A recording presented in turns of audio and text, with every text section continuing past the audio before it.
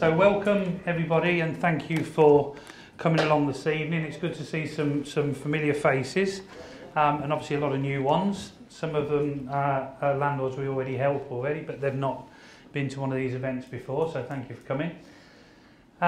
So this evening, first of all, I have to get the bits out of the way with regard to fire. So should you hear the fire alarm, there isn't a practice scheduled for this evening, so if it does go off, if you hear the fire alarm, then the way out is through the door here, down the stairs, out the way you came in, towards the car park, and over by the entrance there, I think is the meeting point, so that's where you should go. So that's that. So again, welcome to this Investors and Landlords evening.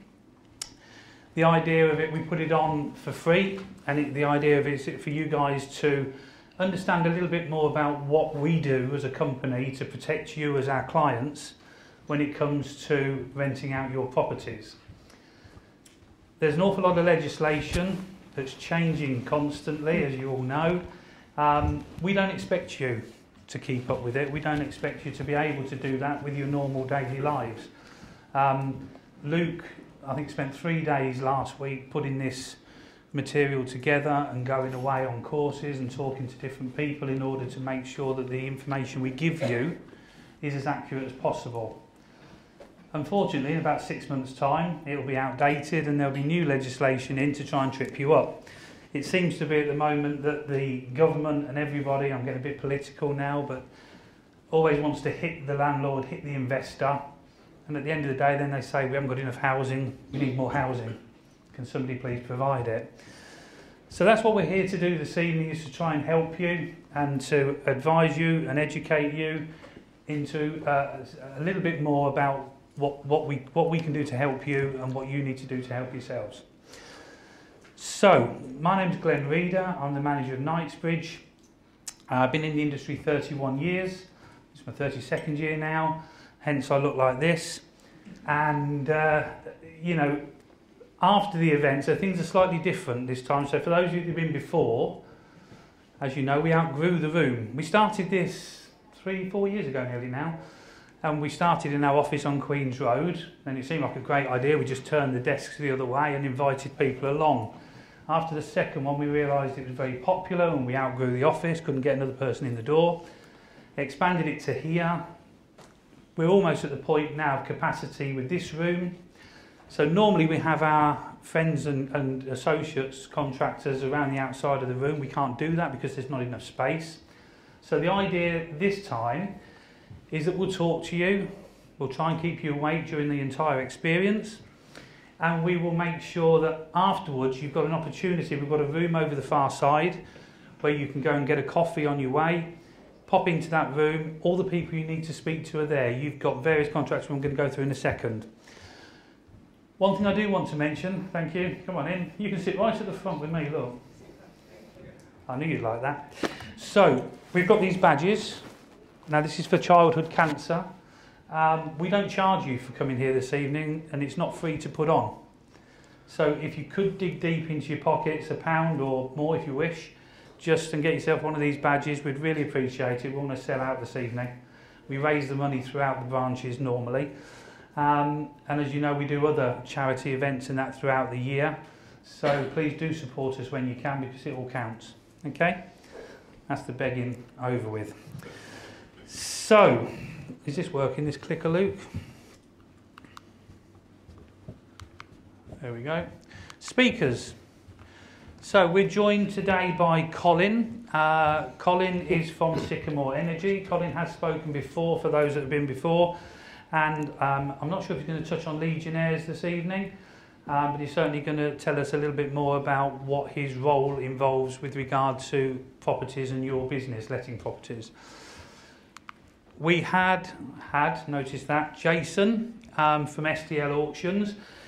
For those of you that don't know, we are associated with SDL Auctions. They lead all of our auctions for us. We do both online and in the room auctions.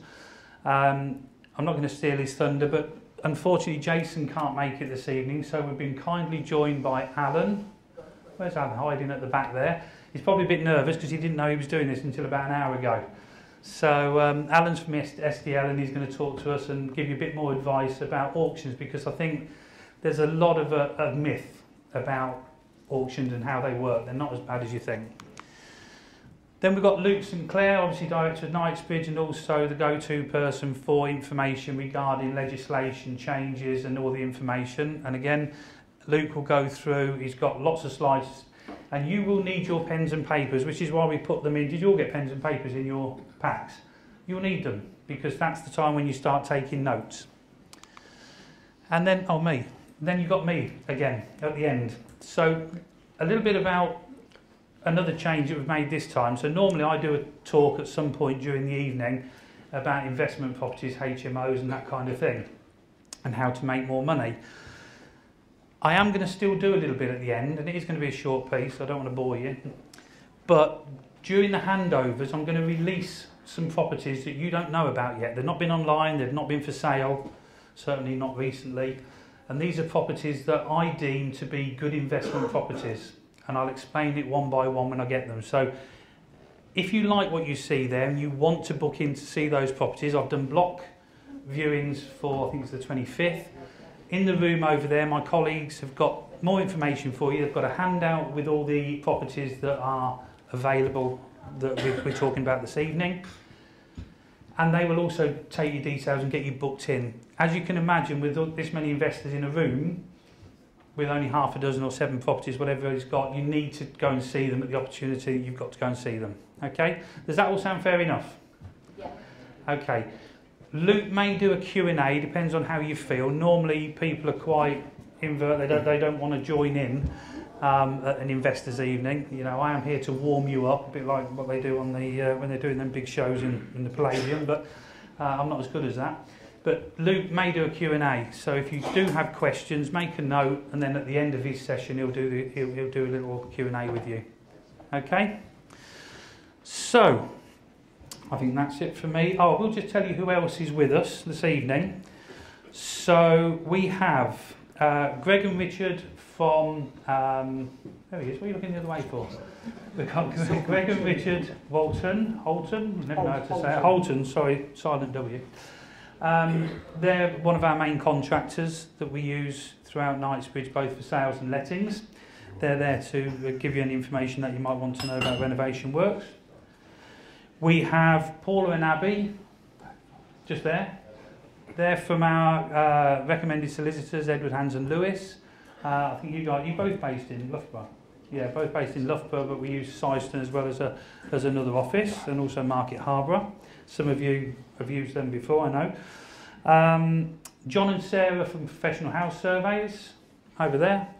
So they're more than happy to have a chat with you. And so all these guys are based in the other room. We've got Rashid and David from Howdens at the back there. Have I forgotten anybody? Tej, where's Tej? Over there. And Tej, our friendly accountant, will be happy to talk to you and give you any advice with regard to your accounting matters. Okay. So I think it's time now to hand over, thank goodness they say, to Colin. And I've done all of those. I forgot to use my click. I do apologise. Colin. Thank you. Just clicking in. Which way does it go? To the right. To the right. Okay. Hi everybody. My name's Colin from Sycamore Energy Assessors. I'm a domestic energy assessor. I was trained in 2007 when the infamous Home Information Packs came out. I've carried out 16 to 17,000 EPCs in that time. They last for 10 years, so you can imagine once we've done one, you're waiting 10 years for it to come back again normally, although sometimes there are reasons why you have to do a second EPC. Over the years, solar panels, they had to have an EPC. The insulation scheme had to have an EPC. The main topic tonight is one that we did last time, but it's so important at the moment, is the means regulations. So from April 2019, just gone, it became illegal to rent an FOG rated property to a new tenant moving in. So if you get a new tenant to a property, you're not supposed to rent that property to them. It does come with a maximum £5,000 fine, so it's quite serious. But there are exceptions to that. So if you've got an FOG rated property, initially the government said no upfront cost to the landlord for improvements. Well, how do you make an improvement without any cost? So everybody was exempted. So they realised the mistake and they've now stuck a £3,500 cap onto that for spending. But that's on lower cost measures. So an EPC covers all parts of the house: floor insulation, wall insulation, loft insulation, windows, heating. To replace the windows in a house would normally cost £4,500 minimum.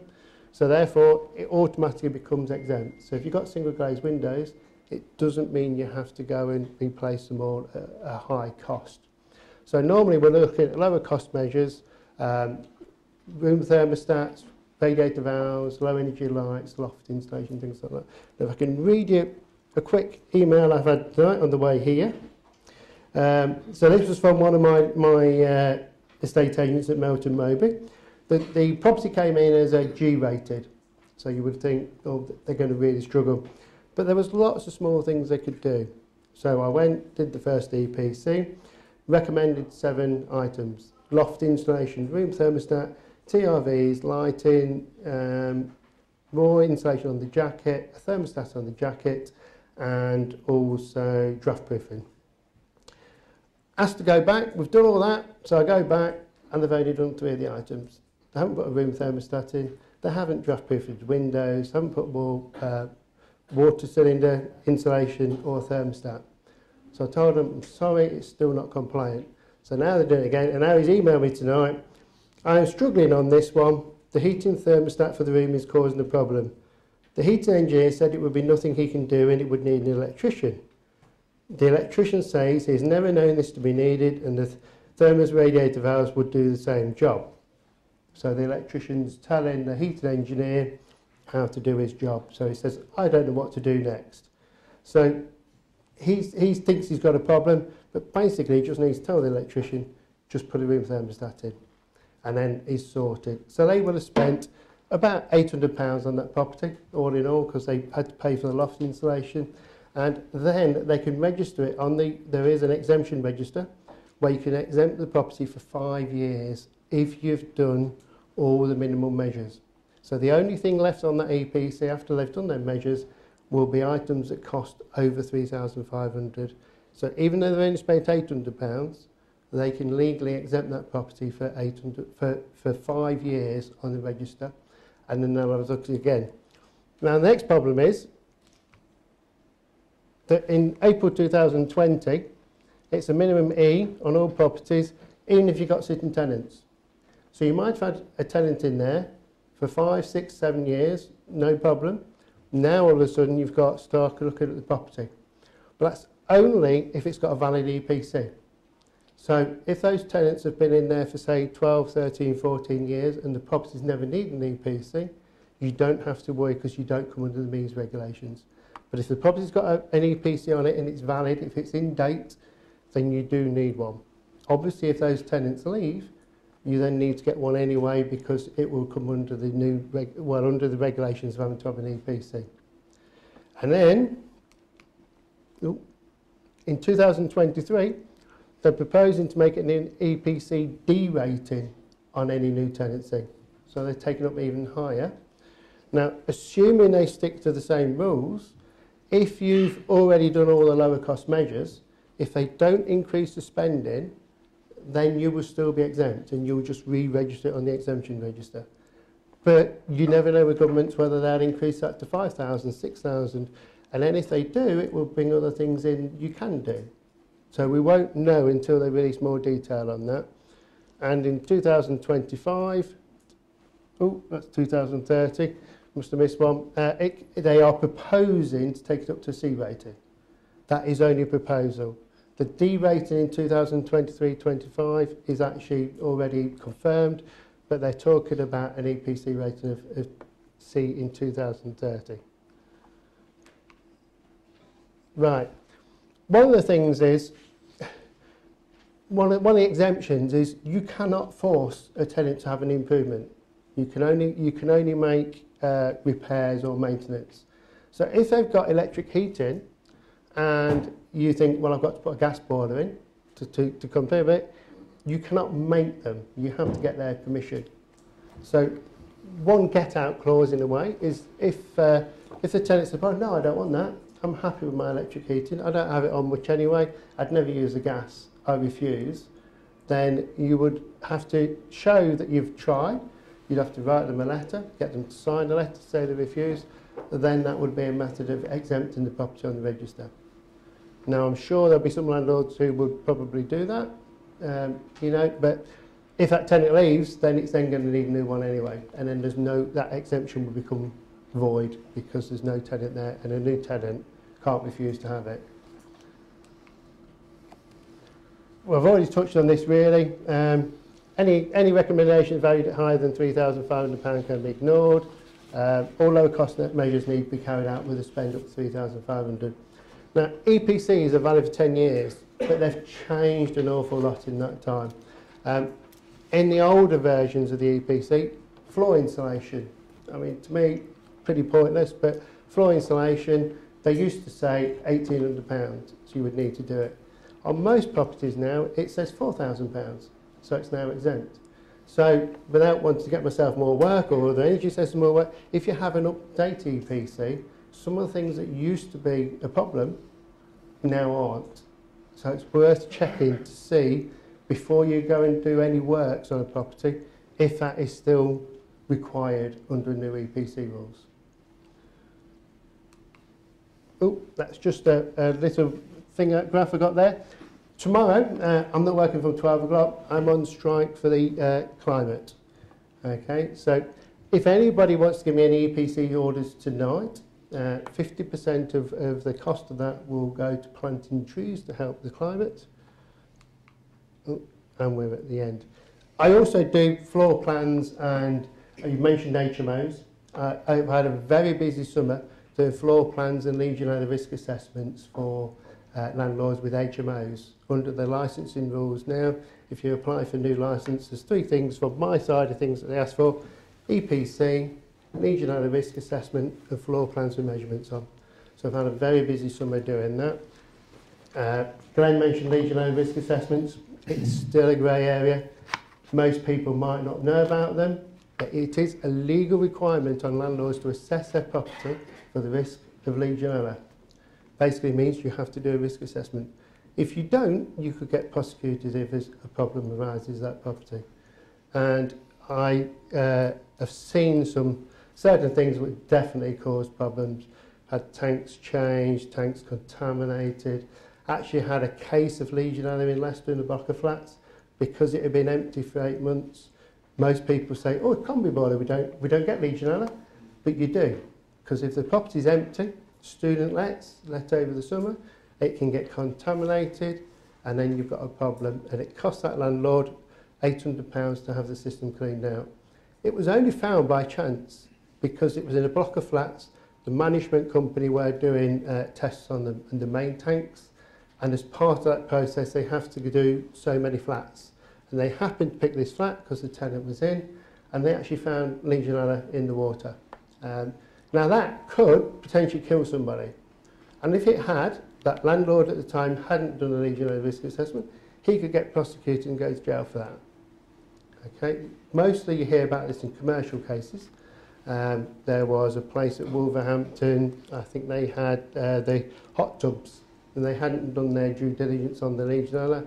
Some people caught it and died, and they got prosecuted under that law. It is exactly the same law, whether it's a hospital, a big hotel, and now private landlords renting just one house, one flat, whatever, you come under the same legislation. So it is a legal requirement to assess that property. You can do it yourself, there are online forms, but obviously you then take the risk and you have to prove your competence to do that. So that's just another field that we do. I think that's it. Thank you. You think it's it? Thank you, Colin, for that. Yeah, I didn't get that. I'll go back to the back now. I think now, before you do that, yeah. Would you like to ask Colin any questions? Oh, Anything you'd like to ask Colin, put him on the spot. Thank you. You. Go on then. Is this Legionella thing is only for HMOs? No, any property. Any rented property has to have an assessment. Whether you do it yourself or you employ a professional like myself to do it. Right then, Yes. the mic, mate. How long does it last for? So an EPC is 10 years. Yeah, the government never actually stated a time limit. What they said is it needs to be reassessed in a reasonable period. Now, the industry has taken on board 2 years. So my insurance only allows me to give a maximum of 2 years. If it was a combi boiler and there's no issues, then we automatically put 2 years. If it's a tank system, we normally recommend every 12 months. Some people, some landlords are having the first one done and then, you know, watching the process and doing it again after that in a reasonable period of time themselves. Or so they tell me anyway. What's the cost? What's going on? So, What's the cost of the risk assessment? the Legionella. Yeah. Oh, can't see where I'm talking to.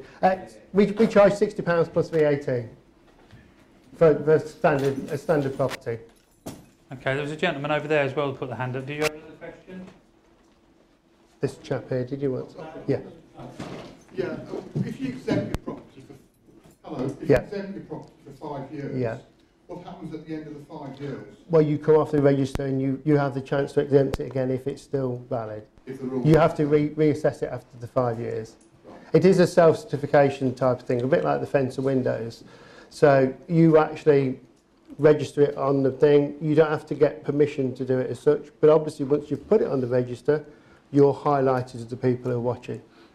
So it does. The register does ask you to provide documentation. So if you say, I've spent £3,500, they'd want to see invoices, you know, dated recently that you spent £3,500. If you say you've done all the lower cost measures, they want to see an EPC, which is just showing the higher cost measures.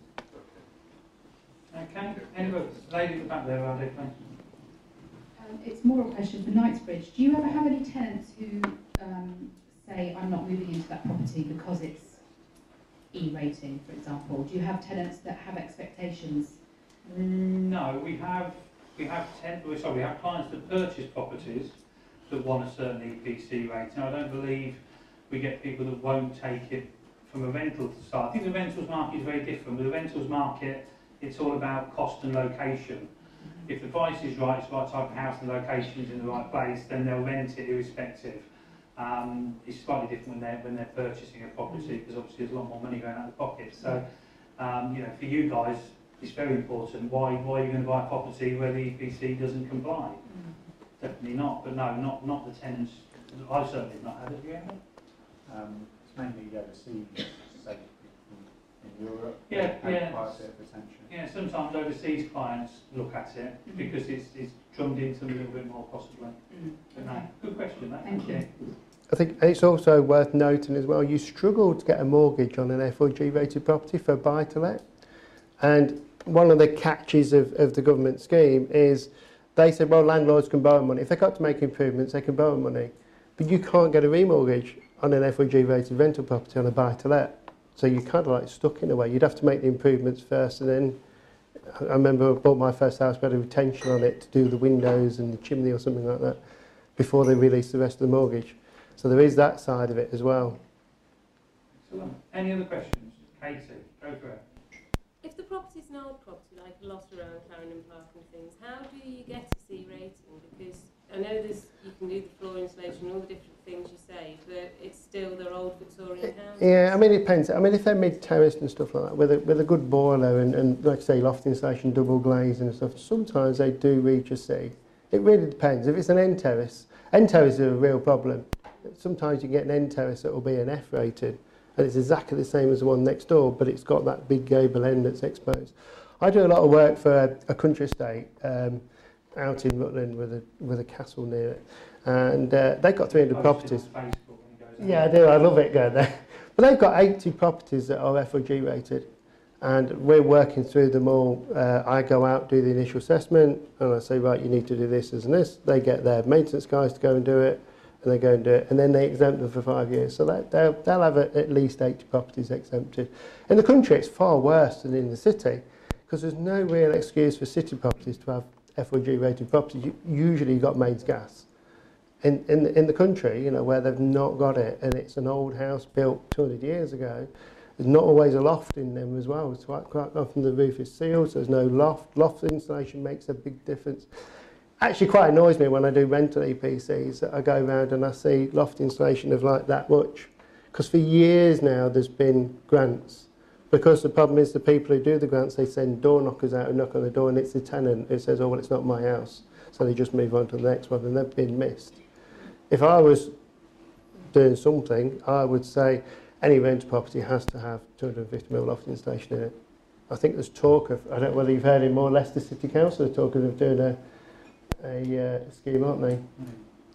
You know, as part of that, like the HMO, where it says you've got to have an EPC leisure, I'd like to see them say you've got to have the loft topped up, because there's grants out there, you know, to get it done. And you lose so much heat through the loft. Superb. So, Colin will be... Oh, sorry, one more question. Are there any grants currently available? There are grants. At the moment, it's only when you've got tenants on certain benefits. In the packs, I don't know whether my leaflets got put in, did they? If not, there is. Yeah, in the other room I've got leaflets. The range of benefits is incredible. It's not like the old days when you just think of people being out of work. Now there's probably about 30 different benefits that qualify a property. I've been doing a lot of work, because obviously it fits in with the me side as well. Been doing a lot of work on that side. We get room and the roof installation, loft installation. Boilers are banned now for landlords for rented properties, because the last time they did it, they just all the money got ate up by landlords within about 6 months. It was a 3-year scheme and the money had gone, because the guys who promote that kind of stuff just targeted landlords because they knew they were fair game. So you can't get a boiler. But if you've got electric heating, you've got a low rated property with electric heating and you've got the right tenant in, you can get storage heaters put in, high heat retention storage heaters, which actually are like very similar on the EPC score, putting a gas boiler in. So I've been to a property today, what's it called, Duke Street, top floor penthouse with 2 students in it. Because they're students, they don't earn any money, they will qualify under a council scheme, and they had old electric panel heaters in. And one thing you find as an energy assessor, tenants always say, can you tell them this doesn't work, can you tell them that doesn't work? And they were telling me every heater had broken at bar 1. And I got talking to them, and I think they'll qualify, and hopefully within the next couple of months they'll be getting some storage heaters put in. But if it had been a gas boiler, nothing we can do for them. So it really depends what it is. There's different types. And I say there's a range of benefits. There are some I've got some leaflets in the other room. Okay. Oh, another question. Just one quick one. When will gas boilers be banned? Well, I understand new builds, it's 2025. I understand that was a recent thing. I don't know on second-hand houses. We won't follow far behind. So what would you put in? Air source pumps are coming on massively, and there's a grant for them under the renewable heat incentive. Anybody who's got a low rated property could put one of those in. It's the problem of putting radiators in if you've not already got them. It's like putting a new system in. They're very good. There is something coming out called, well, I would call it infrared, but I think they call it IFAR heaters. And they basically look like a white panel like that, and they give off infrared, which heats moisture, not the actual room. So it heats humans without giving them cancer or anything like that. It's very safe. And the problem with EPCs is we always work quite a few years behind, but they are coming in very soon into SAP, which is the new build EPC side. I think they're being allowed in. The BRE have passed them. So if you're doing a new build house, you can put them in low cost. And then what happens with that follows on with EPCs. But yeah, I mean, it's coming. It's quite a big investment for an older property, isn't it? It is. It depends how much they're going to cost. You know, it's like anything. I sold solar panels. When you're an energy assessor, there's not enough work just doing EPCs. So I've done most things to do with energy. I sold solar panels. When I first sold my first set of solar panels, 4 kilowatt system was £16,500. And the customer was over the moon with them because they were getting 42.5 pence feed-in tariff. Now they're about £4,000 for exactly the same thing. I mean, obviously you don't get any grants, but actually the value of the electricity you generated is you're getting almost the same return. And from next year, you can sell the excess electricity back to the grid, negotiate a rate with them. So that will be, solar panels will come back a bit again. Solar panels is another way. There's a company at the moment. offering free solar panels to anybody with 5 properties, landlords, 5 properties or more. But you have to sign the house up to 20-year contract on the gas and electricity or electricity. But they still claim you're going to save 20-30%. So you said 2025 for new build? Yes, as far as I know, yeah. Actually, I mean, I'd do it tomorrow because there's no reason for new builds to have gas in.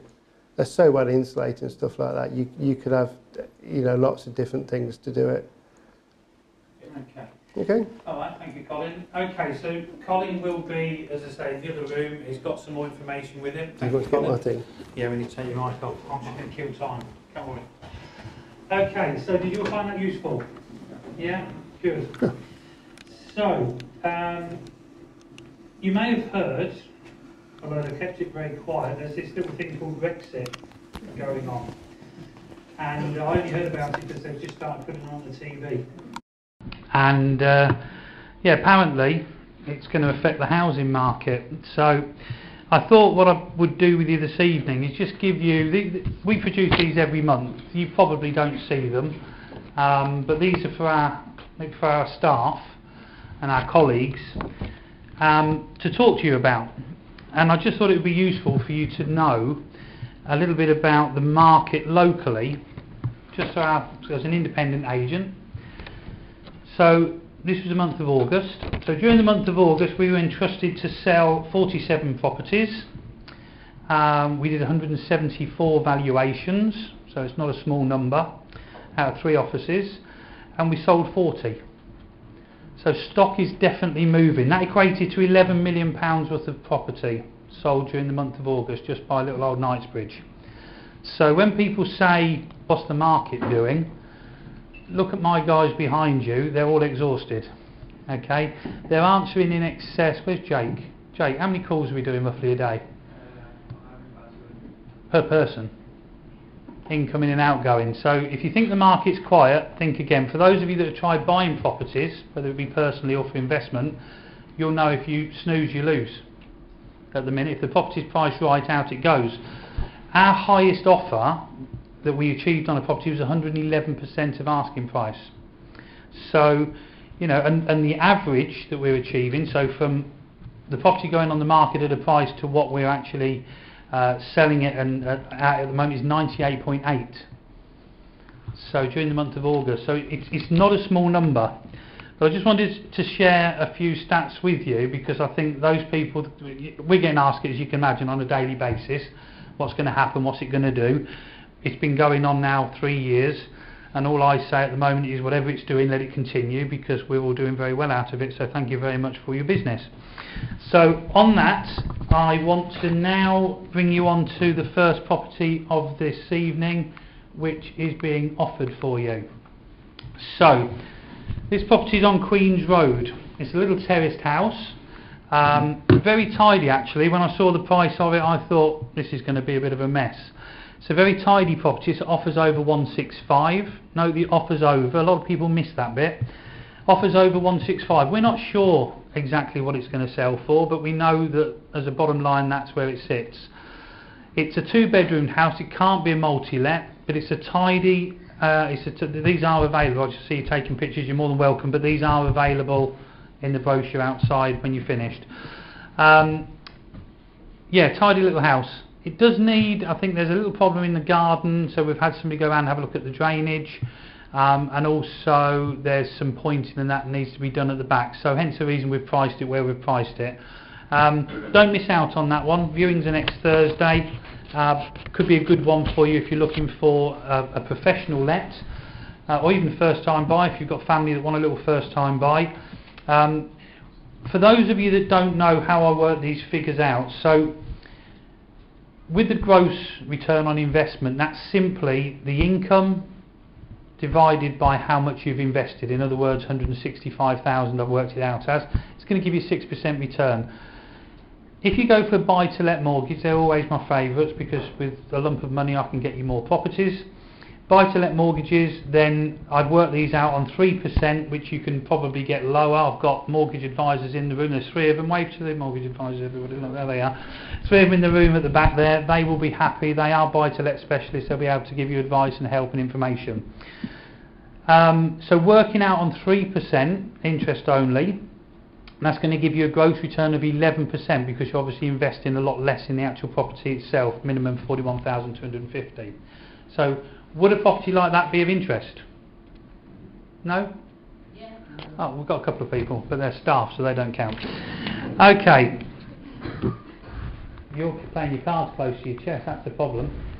I don't know what that's doing there. Apologies for that. There we go. So, the next one is on Ripon Street. Now, I popped down to have a look at this house today. Again, very tidy house. It's been lived in until recently. Would make a good 3-let because it's close to the university. It's just outside Article 4. If anybody wants to know about Article 4 that doesn't know what it is, please come and speak to me afterwards. My favourite subject. But again, very good price. All you would have to do with this one, in my opinion, because the front room is a little bit on the tight side for legislation purposes for a bedroom, I would use the rear access as the main point of access. Close off the front door unless the person in the front room wants to use it, and then you've got a good sized double, 2 doubles upstairs, bathroom, kitchen, communal area. And again, you can see the figures there, giving a good gross return on there because it's giving you that extra room to let. Okay, so that's the. Are we okay? That's the 2 properties for now to whet your appetite. As I say, I've got about 6 or 7, I think, in total, but hopefully you'll get the idea that these are properties that can earn you some very good returns. So on that note, I'm not going to introduce you to Jason Lee. That's not him. I'm going to introduce you to Alan Ross, who's very kindly stepped in. So Alan's going to tell you all about auctions. Thank you, Glenn. All right, Alan, you're welcome. I'll leave it to you, mate. Thank you.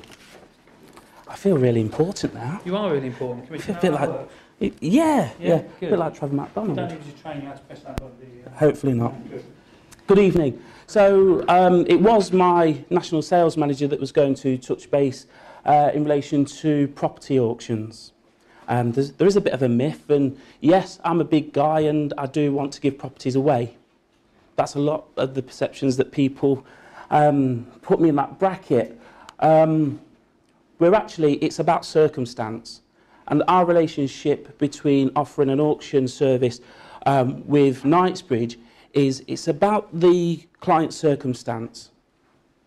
So there's probably only about 15 to 20% of stock that could potentially be an auction property.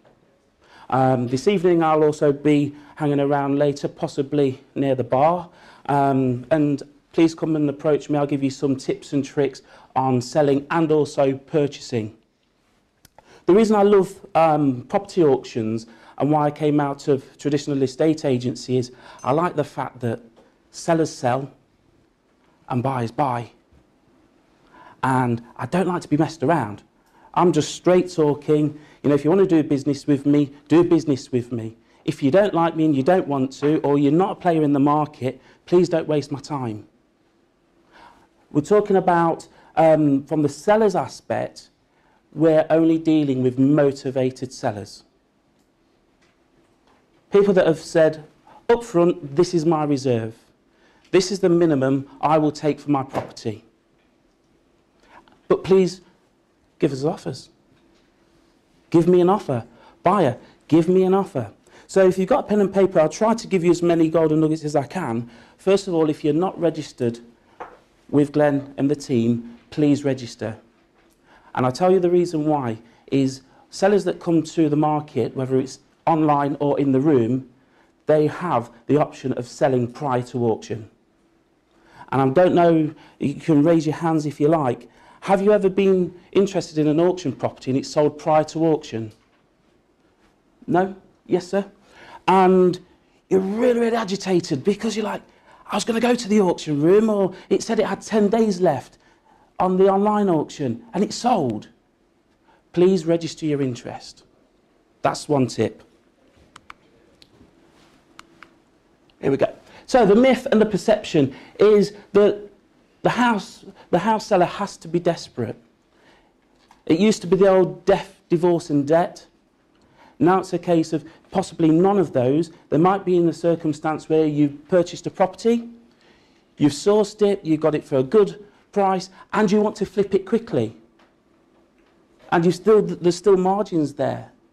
So it's not just for desperate sellers anymore. Only properties that are low end. It's not about the price. It's all about the client's circumstance. It could be that price isn't the top priority when selling through an auction.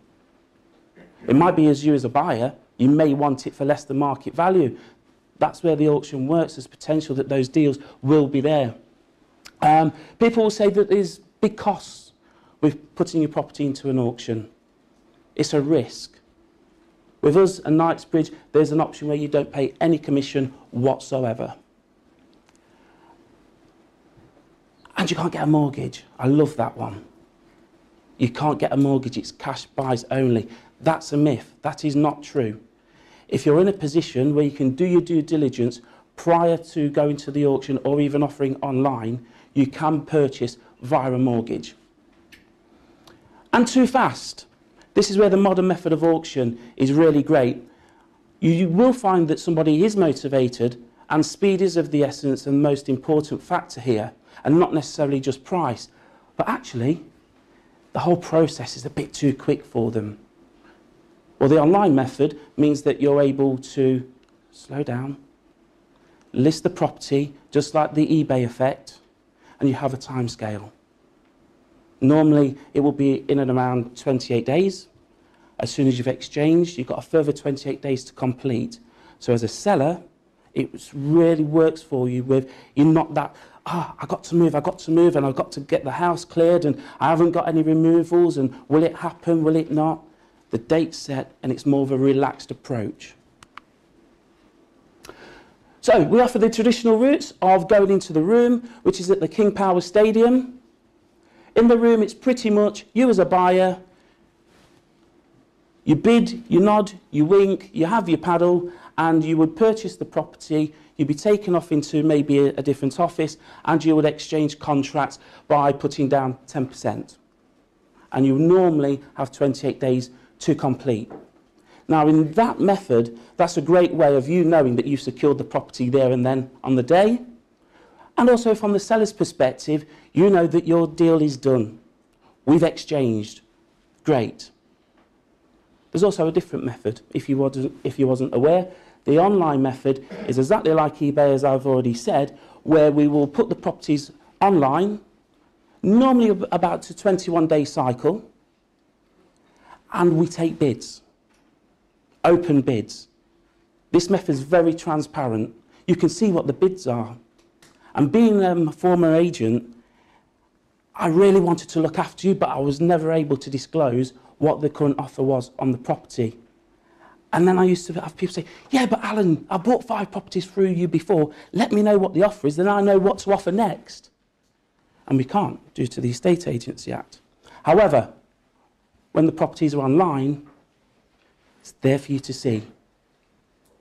Crystal clear, you know what your next bid has to be. Oh, just go back one. This is a slide that Glenn did ask us just to touch base with the unconditional and the conditional. Is in the room, you would have exchanged contracts, you would have paid your non-refundable buyer's fee, you know exactly when you're going to complete. This method of unconditional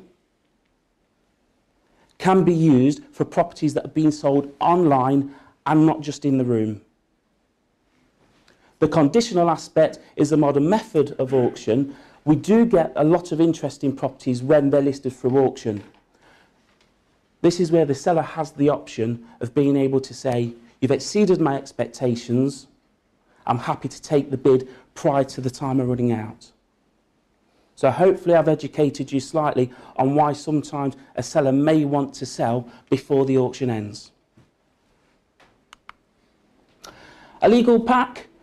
Don't sue me, so can I just skip this slide? I'm only joking.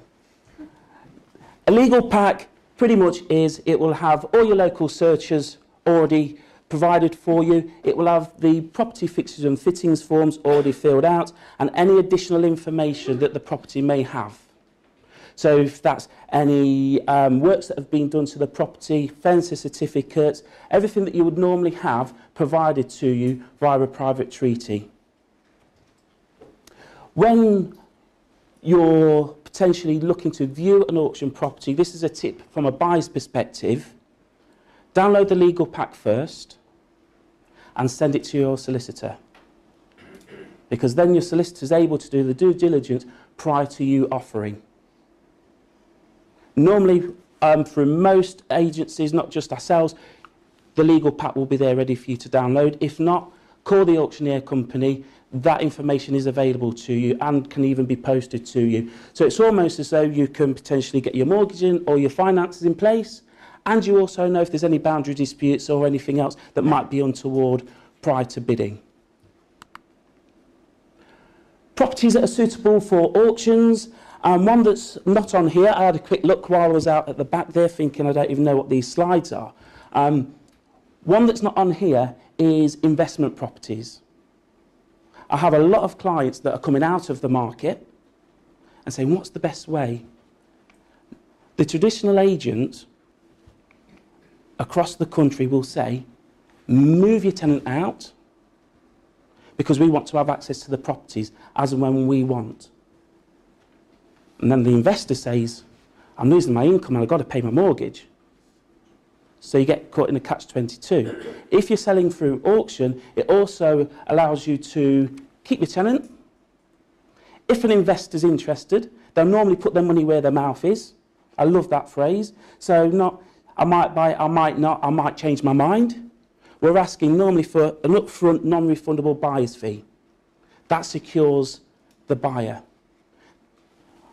In the legal pack, you would have already had your AST, and if that needed to be provided with in relation to any of the gas safety certificates, all that is already placed for you. So as an investor purchasing the property, you've almost vetted the tenant. You already know, if you was, say, going through Knightsbridge, you know everything's fully correct prior to you bidding and taking on the property and the tenant.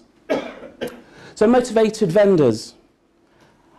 If I asked you to raise your hands if you are an investor here this evening, and I said, have you ever been messed around from a seller? Most of you would raise your hand. And you possibly was in a position financially to proceed. You was able to agree to a fixed exchange and a fixed completion date, and then the seller says, you know what, actually I can get more for it. Or you know what, I was just unsure. I was just testing the market just to see what my property was worth. By that point, you've probably already instructed your survey. You've probably already instructed your mortgage advisor. You've probably already paid £300 to £400 in search fees. You're probably £1,000 plus already into the deal. And then they've just changed their mind. So we're only selling properties where the client selling is motivated. Those vendors would normally be looking for speed and security. As a buyer, you know sellers selling, buyers buying. As a buyer, you know you can't be gazumped if you're purchasing a property through auction. As a seller, you know you're not going to be gazundered. That's why it works for both parties.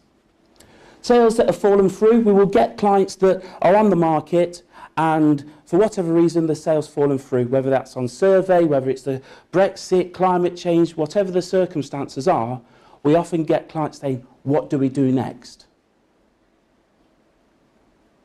We've already been 3 months down the line, we need someone to buy it quick. They're the style of properties that come via our auction. Probate, I'd have said there's about 40% of our sales are currently probate sales, or in and around probate where maybe someone elderly has gone into a home and home fees need to be paid. Divorce, unfortunately. And price reductions. I've just touched on this. This is where maybe a client's tested the market, but they are actually motivated. And you as an investor, you've looked at the property, it's just not quite right for me. If the client's maybe looking to reduce 10 to 15%, that's where it may possibly come to auction. If you're not registered, you won't know about those deals. As soon as that contract's signed, we will mail you, we will make you aware. And that is when the potential seller will say, I'm happy. I'm happy and I'll sell. Structural issues, I think I've seen 1 or 2 builders in here. Great if you're looking to add value to property, especially if you're looking to refinance it later down the line. Development opportunities and land, and not just residential, we also work with commercial properties. This is quite simple. This slide is, why do properties work with the marketing, with auctions? I look at it like this. That's the price a client wants to achieve. Private treaty, most clients want to go up there, and it's almost a race to there. For auction, it's the guide price that gets the attraction, gets the traction of viewings. So it starts here, and you bid, and you end up where the client wants to be. So that's the myth of, are we giving properties away? No, the client just wants to be there. And especially if a client's saying, I know it might be under market value, but I need to be sold. The guide price gets the interest. This is a killer question. If you're a seller, take note. If you're a purchaser, take a snapshot, or I'll try to get this across to the team, and this can be emailed. If you're a property sourcer, or you're trying to do it yourself and you're registering with agents and then you're looking to bring it to Knightsbridge to find you a tenant, would you like a fixed time scale for completion with the maximum price in today's market, with the full security and non-refundable buyer's fee? If you are potentially purchasing and you're registered, let the team know that you're in a position financially to proceed. Because it may be that we're talking to clients and they're saying, what do we do next? The market's slowed down, what do we do? Glenn, have you got a plan B, a plan C? It might be, yes, we've got 10 registered buyers that are in a position to proceed. How about we go down the auction route? It's a secure method of sale for you with a speedy transaction. Because the National Association of Estate Agents advised me yesterday in Coventry to talk over there that it's taken on average of 20 weeks from agreeing a sale to getting a sale through to completion. And 1 in 4 sales are falling through. That's me. Hopefully I've helped you. Thank you.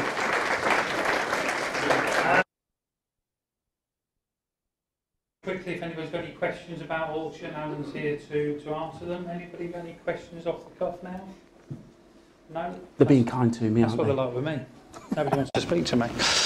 Anyway, thank you, Alan. Now, for somebody who didn't know that they were going to be coming here and speaking this evening, I think you did a fantastic job, so well done, Alan. What I will say with regard to auction, and I invited Alan along here for that particular reason, is that the properties that we've put into auction have all sold. Now, I think 1 sold after the auction, which we didn't really touch on, but I'm sure Alan will be happy to explain to you what happens if your property doesn't sell, and how you can still pick up that property even after the auction. But also people worry, I think, that, and funny, I went to pick up my shoes before I came here, and we've got a very good shoe repairer in Clarendon Park called Dilip, who loves to have a chat, and he had one of his clients in there already, and his client said, oh, I had my house on the market for 3 months and it never sold. And he looked at me, I said, it's too much money. He said, but you don't know my house. I said, well, it's too much money, because if it wasn't, it would have sold. And he said, well, I had another agent out, and they came in and they valued it £50,000 higher, so I went with them. I said, you wonder why it didn't sell? Now, we were an agent that was invited out, and we were 80,000 less than that particular agent, and then he had it on with another agent after that. So all I'm saying is, and I explained to him, look, auctions are what they are. We all know with an auction, you put your property in the auction, the idea is you do it lean, you get lots of people bidding on it, they all outbid each other, and hopefully you go above the price. Well, we use that principle at Knightsbridge. So when we've got somebody that's really motivated to sell, they don't want to go in an auction, that's a principle that we use. We cannot undersell your property, because if I put it on too cheap, you're going to be clambering over people through the door, and they're going to outbid each other. The market will find its level. So I think bear that in mind when you're looking at buying and selling properties. Okay, so Next property for you, as I said, I'm going to release a few. So, the two that I'm going to tell you about now are both licensed HMOs. Very good buys. My colleague and friend Rade, there he is, over at the back there, has been to see these. I haven't seen these inside, so afterwards, if anybody wants to know about them, Rade will be more than happy to explain them to you. And as I say, there are fact sheets about these properties, and we'll give you that information at the end. So I don't know of any banks that are going to give you a return on your investment of 20%. If you do know of any, please let me know. I don't have a lot of money, but I'd be happy to put it in the bank to give you 20%. That's a good one. This particular owner looks after their properties. They're incredible. I've only put the one picture up here, but we have got a few others. It's difficult with a student property because you know from the second they move in and plonk their bags down, it's no longer like it was when we took the photographs. We'll come on to that in a little while. But we have some photos. They're not the best photos, but they are available for you to look at. And as I say, this particular owner does look after them. So when it becomes vacant in July and August, work is carried out to a good standard. Great returns, 20% if you have a buy-to-let mortgage, based on the figures that we've discussed previously. The next one, similar area, not working, there we go. That's not quite 20%, but I think we'll settle for 19. Yeah, hopefully you'll be happy with that return. So there's the next two properties for you. Come and see us afterwards, we'll give you the information. I think Luke's ready now. Yeah.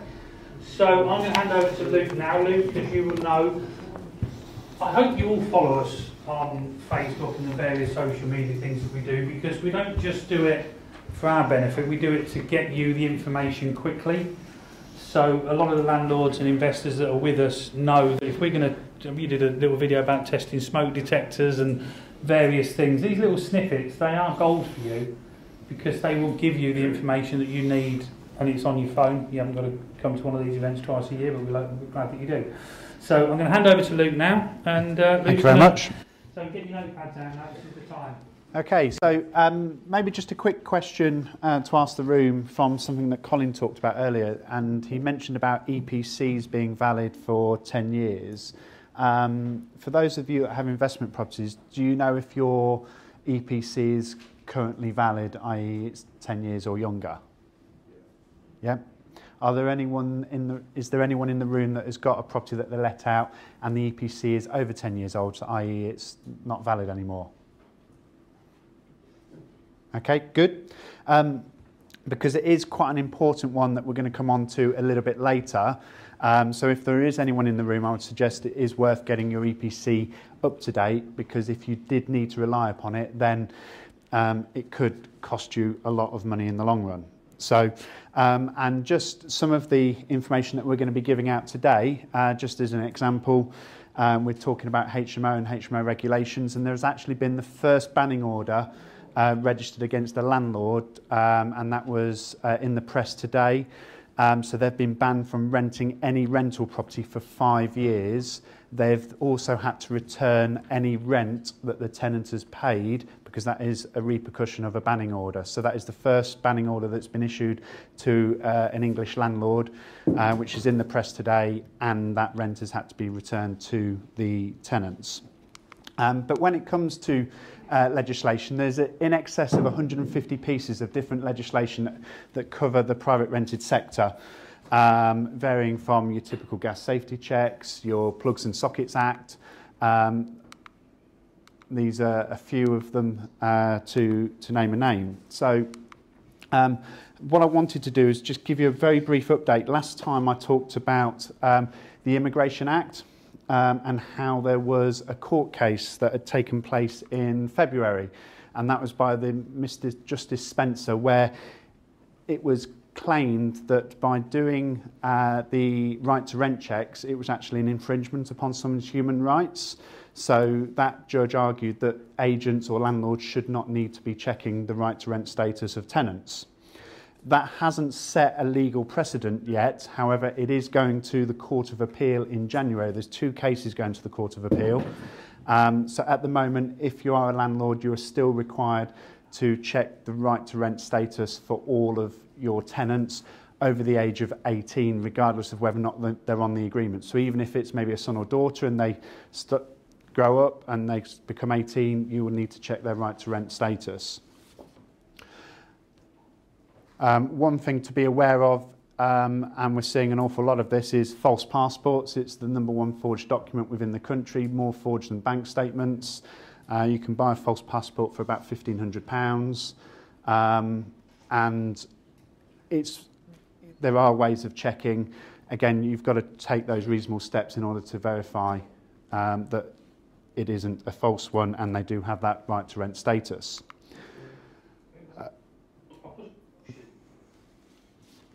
Something I wanted to touch on was the Deregulation Act. Again, this comes back to my question about the EPC.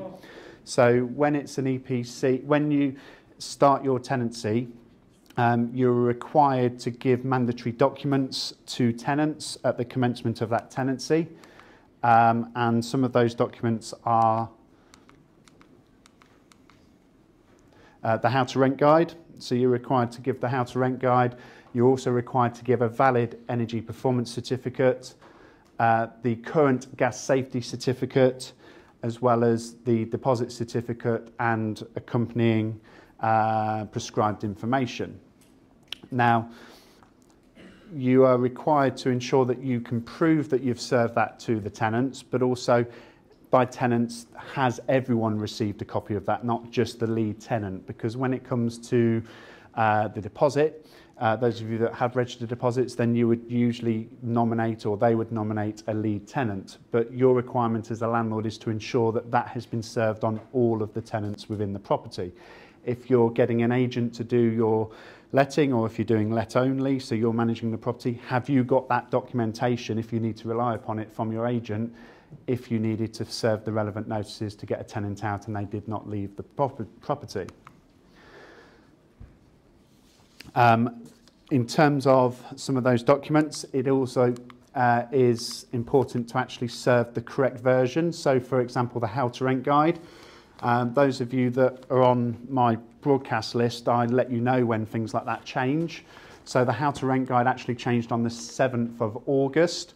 The government do a fantastic job in letting you know by putting it on their website and not doing anything else with it. But that did change on the 7th of August. However, if you look at the revision date within that How to Rent Guide, it still states May. They have changed some of the wording within that document. And if you can't prove that you've served the correct one after the 7th of August, then you could have a repercussion in being able to claim possession of your property. So again, just make sure you have got the correct How to Rent Guide. Just a very brief one. I talked last time, and this may affect some landlords in the room, about gas appliances that are actually outside the accommodation, and this was Trecarroll House Limited versus Rounsfield, and this was a court case in February where it was a block of flats and there was a communal boiler providing the heating for that particular flat as well as some other flats within that block, and the landlord needed to gain possession of a particular flat because I don't know the exact reason, but they had to go through the court process. But because the landlord could not demonstrate that he served the gas safety certificate on that tenant, the judge did not award possession. That is going to the Court of Appeal in January. So they're two significant cases because there are blocks of apartments that do have, or share, again, if you've got house shares, making sure that everyone gets a copy of that gas safety certificate, again, on the renewal of that gas safety certificate as well. One of the big changes this year has been the Tenant Fees Act.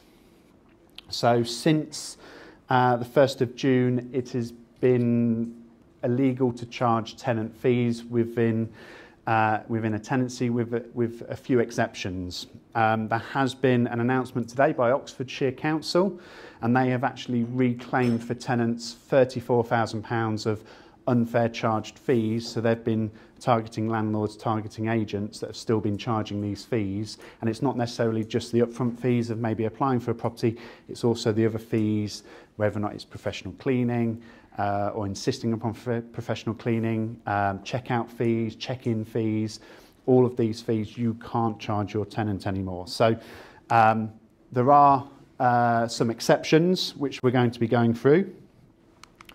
Some of those exceptions are default fees. So if a tenant defaults on paying their rent, you can charge them a fee. If you need to vary, assign, or they need to surrender the tenancy, then there is a fee that can be charged. The government do suggest the maximum is £50 for such fee.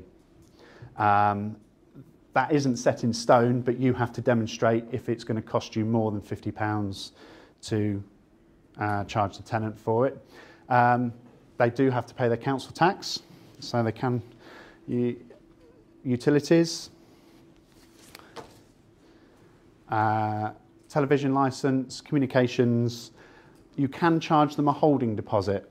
Holding deposits are another complex piece which we're going to be going through very shortly.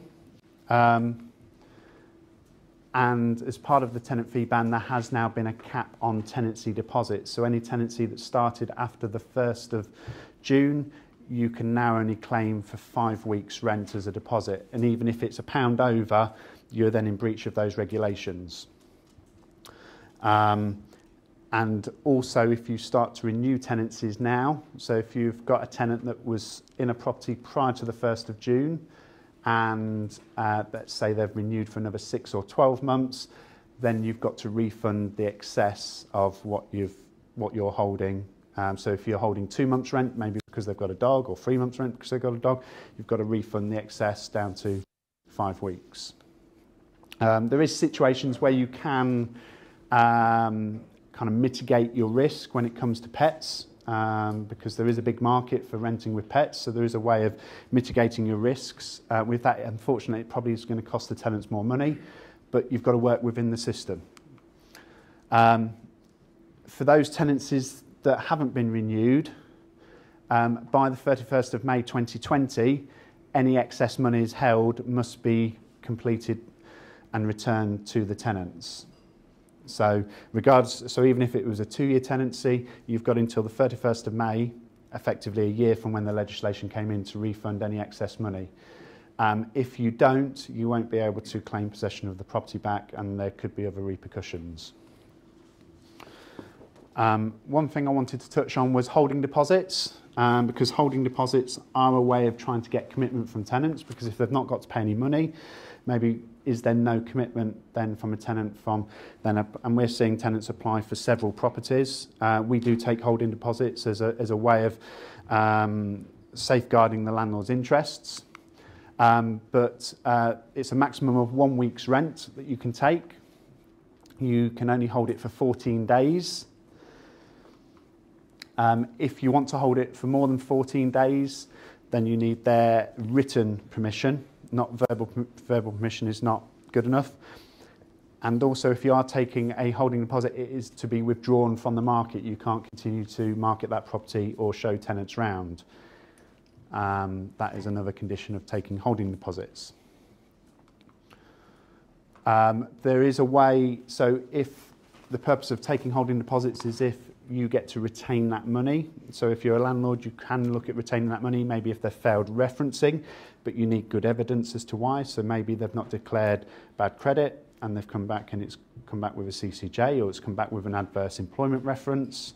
Maybe they've stated they're earning X amount of money and it's way lower. So that's potentially being deceitful on their application form.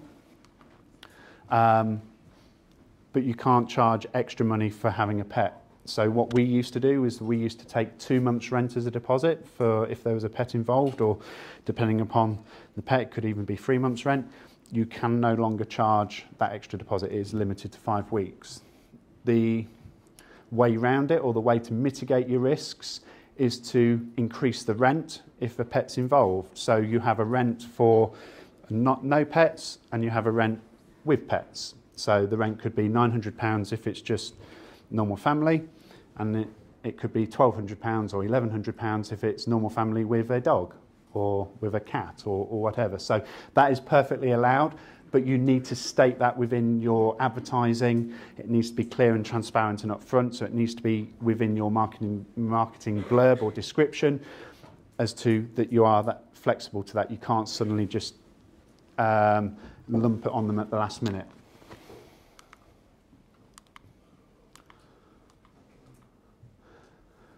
Some things that you can't charge for, so you can't charge for drawing up the agreement, you can't charge for professional cleaning at the end of a tenancy. So even though you maybe had professional cleaners in at the beginning, you can't insist that they pay for professional cleaning at the end of the tenancy. You can't charge them for drawing up an inventory, you can't charge them for drawing up a schedule of condition, you can't charge them for doing a check-in, you can't charge them for doing a check-out. So there's lots of things you can't charge them for. The penalties, so it's the council that are going to be policing this. And one of the things that motivates the council for policing it is that they get to keep the fines. So for the first offence, the fine is £5,000. For the next offence, it's £30,000, because that is up to £30,000, should I say. And that's if you commit it again within 5 years. And tenants are becoming savvy about their rights, and particularly when you've got ambulance chasers as well. So, you know, like with the whole PPI thing and have you had an accident, there are ambulance chasers out there now that are targeting tenants. Have you paid a fee after the first of we can get you this? So it is down to the council, and one of the things, like I said, is because, and they will police it because they get to keep the money, so it's a way of raising their money. So if you do ignore the tenant fee ban, what are the repercussions? You'll have to return that money to the tenant. Potentially you could end up having to return rent to the tenant as well if it's not been done properly, if it results in a banning order. So it has got to be quite severe for it to result in a banning order, but we've had the first case of it announced today. So on a HMO property, sometimes that rent comes to £20,000, £25,000 a year. That's all had to go back to that tenant. So they've had the benefit of living in a property rent-free for 12 months. Okay, so talking about HMO licensing changes, this is something that I've been asked an awful lot about over the past 6 months. And one of the reasons to mention it today is there was a bit of a dispensation given by the government for 12 to 18 months because they brought these regulations in on the 1st of October. But they appreciated at the time, a lot of landlords, particularly student landlords, would have already agreed their tenancies in the September or prior. So they've kind of given a little bit of a waiver, but that kind of grace period is now coming to an end. So with the HMO changes, it's no longer floor specific. So before it used to be, it had to be 3 floors or more, 5 individuals or 2 or more households that form 2 or more households. So if it was a family of 6, then it didn't class it as a HMO. But if it was a student house of 5, they're not related, then, and it was over 3 floors, and it would have been what's called a licensed HMO. Now they've got rid of the floors, so it doesn't matter if it's just on 1 floor. And then there's the arguments about, well, does the basement include a floor? We don't really use it as a habitable room. It doesn't matter now. It's just those 2 criteria. So 5 or more people, 2 or more households. The cost with Leicester City Council is £900 in order to get a HMO licence. The person or the licence holder, it can be an agent. It doesn't have to be the landlord. Has to be a fit and proper person. But there are management guidelines in place in order to help landlords and raise the standard when it comes to HMO properties. As with most things, this is advised from central government, and then it's up to local councils to have their own policies, which is what we're in the Leicester City Council area, so we have to adhere by Leicester City Council's area. Government set what they feel should be the minimum standards, but then it can be interpreted differently by the council, and then they set their own. So for example, Portsmouth set a minimum, unless bedroom sizes are quite large, of 22 square metres for communal living space. Leicester City Council have a different formula for working that out. So one of these changes was the mandatory minimum room sizes for bedrooms. So from the Leicester City Council website is 8 square metres. The government's advice is 6.51.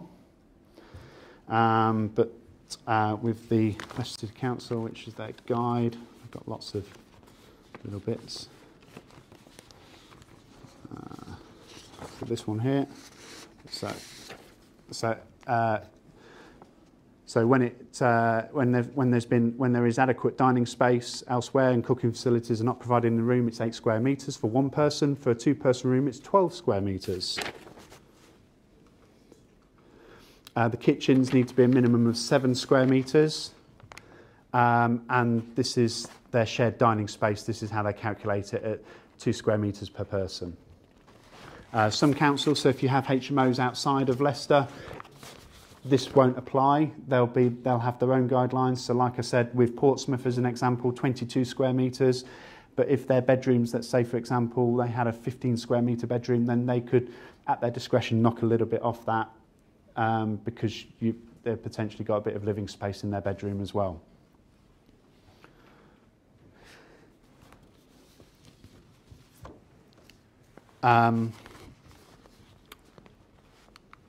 Has anyone had to evict a tenant recently, not through rent arrears, but just because they wouldn't leave the property, or you've asked them to leave a property because maybe you were going to sell it or you wanted it back for a family member or anything like that? Has anyone had to do that recently? Yeah, there's a few nods. So did you serve a notice on that tenant? Did you do the correct procedure? So did you issue what's called the Form 6A notice? Okay, so for those of you that aren't aware, from the 1st of October 2018, if you want a tenant to leave for a non-fault reason, it is now, it used to be called the Section 21, 4A and 4B notice that you would send. It has now been replaced with a mandatory form called the Form 6A. Now the Form 6A is one that you can fill in handwriting. You can't alter it, you can't create your own version, you can't start putting your own little logo on. You just use the form that's on the government website. They do change the form regularly. I think they've changed it a couple of times this year, and even the form that you should be using wasn't correct on the website. So when it was getting to court, they're throwing it out because the correct form hadn't been used, but you were downloading the correct one from the website. So it is important to make sure that you are using the correct Form 6A. What you can't do is serve it within the first 4 months of a tenancy. So you can't start your tenancy for 6 months, and with some agencies or some landlords, they would actually issue their Section 21 at the same time to bring that tenancy to an end at the 6 months. You've got to wait until month 4.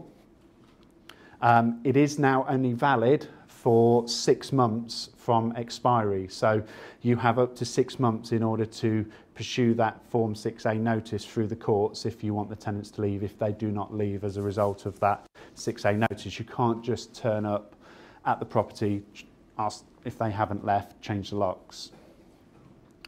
One thing I want to touch on is what's called retaliatory evictions. So this is, I've seen quite a few of these where landlords get fed up with tenants. Maybe they're making requests for repairs all the time. If you've got a tenant that's making requests for repairs, make sure you acknowledge and respond in writing, because if it gets to the court stage and the tenant wants to make a representation and say, well,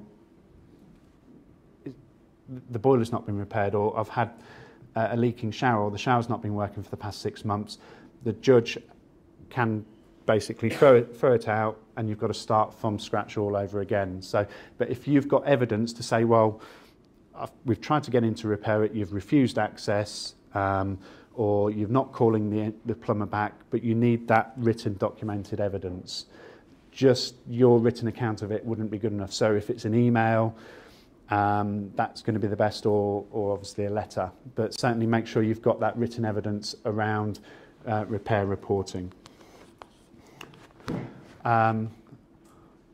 Form 6A and the future. I would urge anyone, if you've got rental properties at the moment, the government are doing a consultation to abolish the Section 21, so this is no fault eviction, or asking tenants to leave a property. So it's out for consultation at the moment, so they're basically going to say you can't ask a tenant to leave a property. They are going to look at strengthening the Section 8 with 3 new grounds, and those new grounds are going to be on the basis of you want the property for a family member to move back into, you want to sell the property, or it's because the tenant's not allowing you to maintain the property and keep the safety of the property. However, with those 3 mandatory grounds that would be under Section 8, they need to be within your tenancy agreement when you grant that tenancy to the tenants. If it's not, you won't be able to rely upon those mandatory grounds for a Section 8 notice. So let's say, for example, you do have intentions of maybe selling an investment property because you never know what the future holds, or a family member moving in. When these legislation pieces come out, and we'll be unveiling them as and when we hear more from government, and when they come in, I can see it coming in next 18 months to 2 years. Make sure your tenancy agreement, you get a tenant onto that new tenancy with those grounds for Section 8 when they refine the process.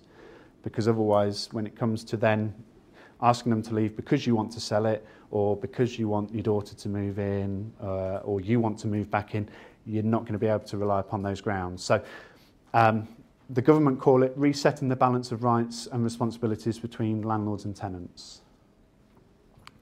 There is a website that you can go to, so that's the website link. Again, it is a government consultation, so if you have strong views, or if you wish to make a comment, you can go to that website and you can air your views, and they'll take them into consideration. Other landlord news that's out there. Labour, if they come into power, they're looking at offering private tenants the right to buy at a discount. That's one of their kind of manifestos. And something I wanted to touch on, and I was at a meeting last week about this, and Airbnb and all serviced accommodation is becoming quite popular. It's quite an easy industry to get into. You can register yourself with Airbnb. But just be careful that if it's a leasehold flat, quite often there'll be a restriction that you can't do that on a serviced accommodation or Airbnb basis. There's not going to specifically mention Airbnb because Airbnb probably didn't exist when the lease was drawn up, but it will have complications in there. But also typically the insurance is probably going to be invalid because it's not a typical let. It could cause complications with your mortgage lender, as it's potentially getting into it because you're running it as a business, and it's more the commercial rather than residential tenancy. And be mindful that you're not creating a business lease, because then you're creating a renewable tenancy for those tenants if they stayed in there long term. So it's something to be mindful of. So if you are doing Airbnb, make sure you're covering yourself with the insurance, leaseholder permission. We had one recently where they wanted to do Airbnb at the Exchange building down by Lee Circle, and it forbids serviced accommodation Airbnb within that lease. And the penalties for it is the freeholder can claim the possession of the property back if you basically just flout it. So you could end up giving up a £150,000 asset. It's got to get to a serious stage in order for it to do that, but it's just be mindful to maybe do a bit more homework when it comes to Airbnb. Okay. So, yeah. All right, thank you, Luke. So I just wanted to Q&A. So have you got any questions on what Luke spoke about this evening that we can answer for you quickly? Thank you.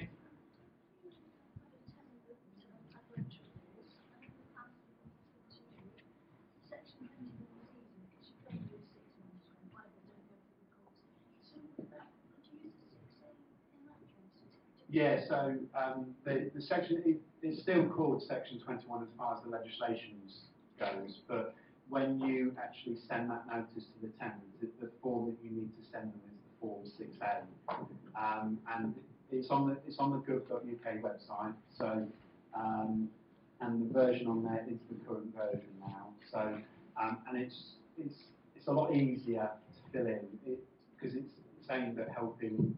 It's a typical government form now, step by step. But yeah, if you even if, for example, if you just did a letter to the tenant say, I want you to move out of the property at the end of your tenancy, that wouldn't be valid.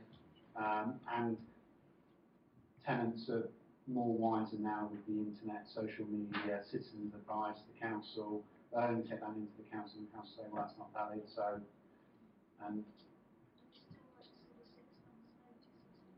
No, two months' notice. But bear in mind, if you're inside a fixed period, you've got to wait until the end of that fixed period. But make sure you're not issuing it 4 months, at least 4 months in. Yeah. Okay, thank you very much. Next question. I think that was a really, really helpful presentation. I'd like to say there's a lot of legislation. If we're having our property managed by Knightsbridge, can we be sure that you're kind of covering us in a sense, or do we have to be absolutely up to date with all that legislation? From our perspective, then I invest a lot of personal time in making sure that we're completely compliant when it comes to managing a property for our landlords. So yes, so that's our service. That's our service level that we have with you. But there's a lot of landlords that maybe do let only. With other agencies, because there are other agencies out there other than ourselves, and it's making sure that things like the Deregulation Act 2015, getting those documents that have been served on the tenant, because you never know, that agent may not be in business in a year's time, and if you need to rely upon it, particularly with a tenant fee ban, it's typically taking out 20 to 25% of an agent's income at the moment, which is generally their profit margin.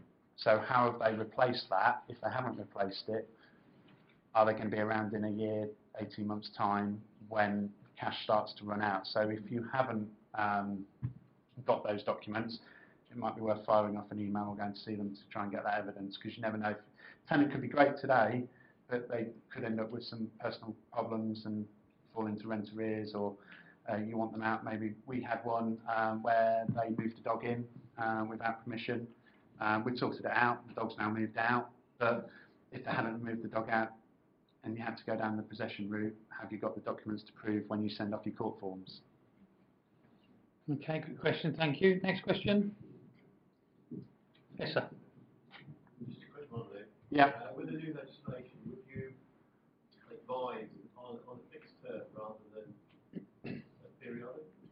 I think that's what you used to call it. Yeah, so you've got two types of periodic. You've got statutory periodic and contractually periodic. So you want to go on what's called a contractually periodic tenancy if you want to go month by month.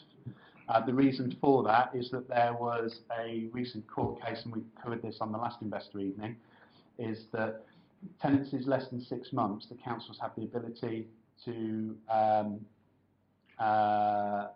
when it's a month by month tenancy, the council have the ability to claim council tax from the landlord if the tenant doesn't pay. Whereas contractually tenancy, it means the contract renews each month, so you've got a contract in place.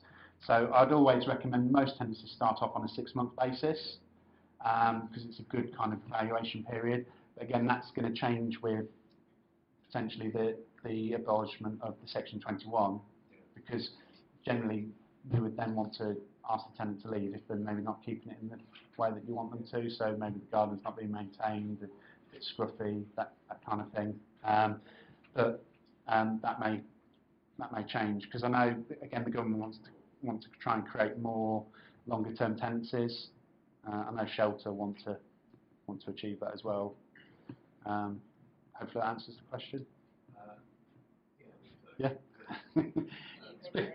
Yeah. Okay. Yeah. Is it better to do a 12-month contract rather than periodic?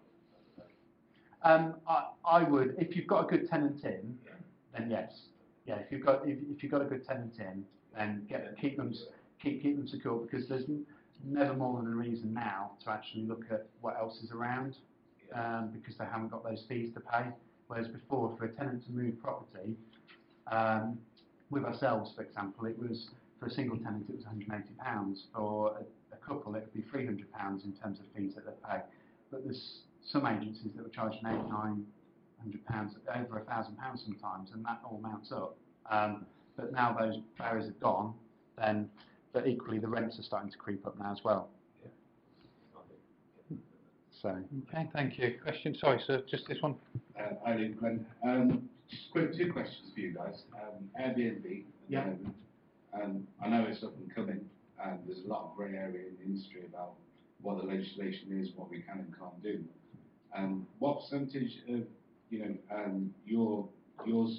people that you're dealing with are starting to use Airbnb for their lets? Okay, so yeah, I guess the easy answer is that most of them we turn down. Look, it's no secret that there are people. Look, this is going to shock you now. We're not professionally trained speakers, okay? We're estate agents. We do this to try and help you guys and help us in the long term get business. When you look at these people that run these courses, and they're out there because the people after they've been come to me bouncing in, and I can almost repeat word for word what they've been told. We give that information to you guys for free. So if somebody wants to come and sit and talk to me about investments, I'll give you that advice for free. All I ask is in the long term, you give me something back. Okay? And I can make you a lot of money. Done it for years. With Airbnb, it's one of those things where there are companies out there, individuals out there that are now doing these talks. This is what you've got to do. You've got to rent to rent. I looked at it. Rent to rent, great idea. Haven't got to have a lot of money. Rent a property, rent it out again. In reality, as Luke's used with solicitors last week, it's a minefield. You could cost somebody their property. Look, not all agents are the same. I hope you appreciate that. Not all agents are the same. There are most agents out there that don't know the things that we're telling you. So if you've got your properties with an agent that might be a really nice guy, really nice company, but they've not covered your back, they're not doing you any favours, because the only time we get to hear about it is when it goes wrong, because then we're left to pick up the pieces and to try and get you out of whatever hole you're in. Okay, so in answer to the question, minuscule.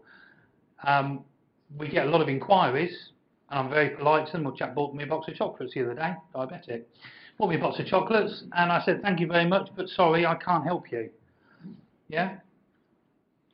That's it, minuscule. Yeah, lovely, thank you. My second question was, obviously you guys are not able to recover the revenue is building off, some of the checking out fees, etc. Can you see rental going up for everyone now? Because obviously you've got to look at replacing where that revenue comes from. Yeah, it already is. What if you look at what happened in Scotland? So rents rose by something like 25–30%. So as soon as it got announced, so what? Again, it depends what piece of what piece of media you look at. If you look at once the ban came in, rents didn't rise massively. But if you look at the period from when it got announced to say a year after it came in, rents rose by about 25–30% in Scotland. So, and again, the English systems mirrored itself and learned from the loopholes of the Scottish system, as the Scottish system plugged the gaps or the loopholes. But no, rents are certainly rising. And the tenant income, again, you hear on the news that the tenant income isn't there to support it. From what we see in terms of tenant referencing, the income's there to support it. And the other thing with some of the new kind of piece of tech and open access is something called open banking. I don't know if anyone knows about open banking. So we'll have access to knowing what the balance is in tenant bank accounts when they make a reference. Is the money coming in from their employer? So it's going to give you a lot more information to make that kind of judgment on a tenant as well. So again, it's lowering that risk. I think that's useful. We were talking about it in the office because they say, oh yeah, I'm an owner, I own a property, and then in their statement you can see that they're clearly paying rent every month. Yeah. So that can be quite a common one with tenants if they don't want you to do a landlord reference, just say they own the property. And unless you do a land registry check, or if you have that open banking check where you can be a bit more intrinsic with it, then it's the way it's going. But open banking, I think it's not just this country, I think it's in 16, 18 countries around the world. So even overseas applicants now, it's becoming easier to reference them, whereas before it was more difficult. Okay, next question. She's coming behind you with a mic, look there she is. Claire. Hi there. Can you hear me? No. Oh, I can hear you perfectly. No. Talk loud and I'll repeat what you say if necessary. Talk louder? Yeah. Right, in you go. His microphone trained. I've got my question then. Right. Of all the things you've talked about, Lou, yeah, a lot of it's very tedious for the landlord. What really worries me is the proposal from the Labour government, Yeah. Because I don't particularly want to buy a house that maybe might have bought 20 years ago. There's a lot of profit in that house at the moment. So how much, I don't want to give the houses away at discounts. Yeah. That worries me more than anything. Yeah. Can we have fixed term contracts on the rent where every 6 months you kick them all out?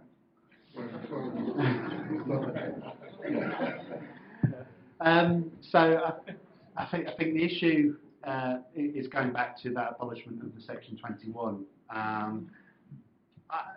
think it's more of a headline grabber. I can't say it's never going to happen with the Labour government. I mean, Labour have got to get into power first.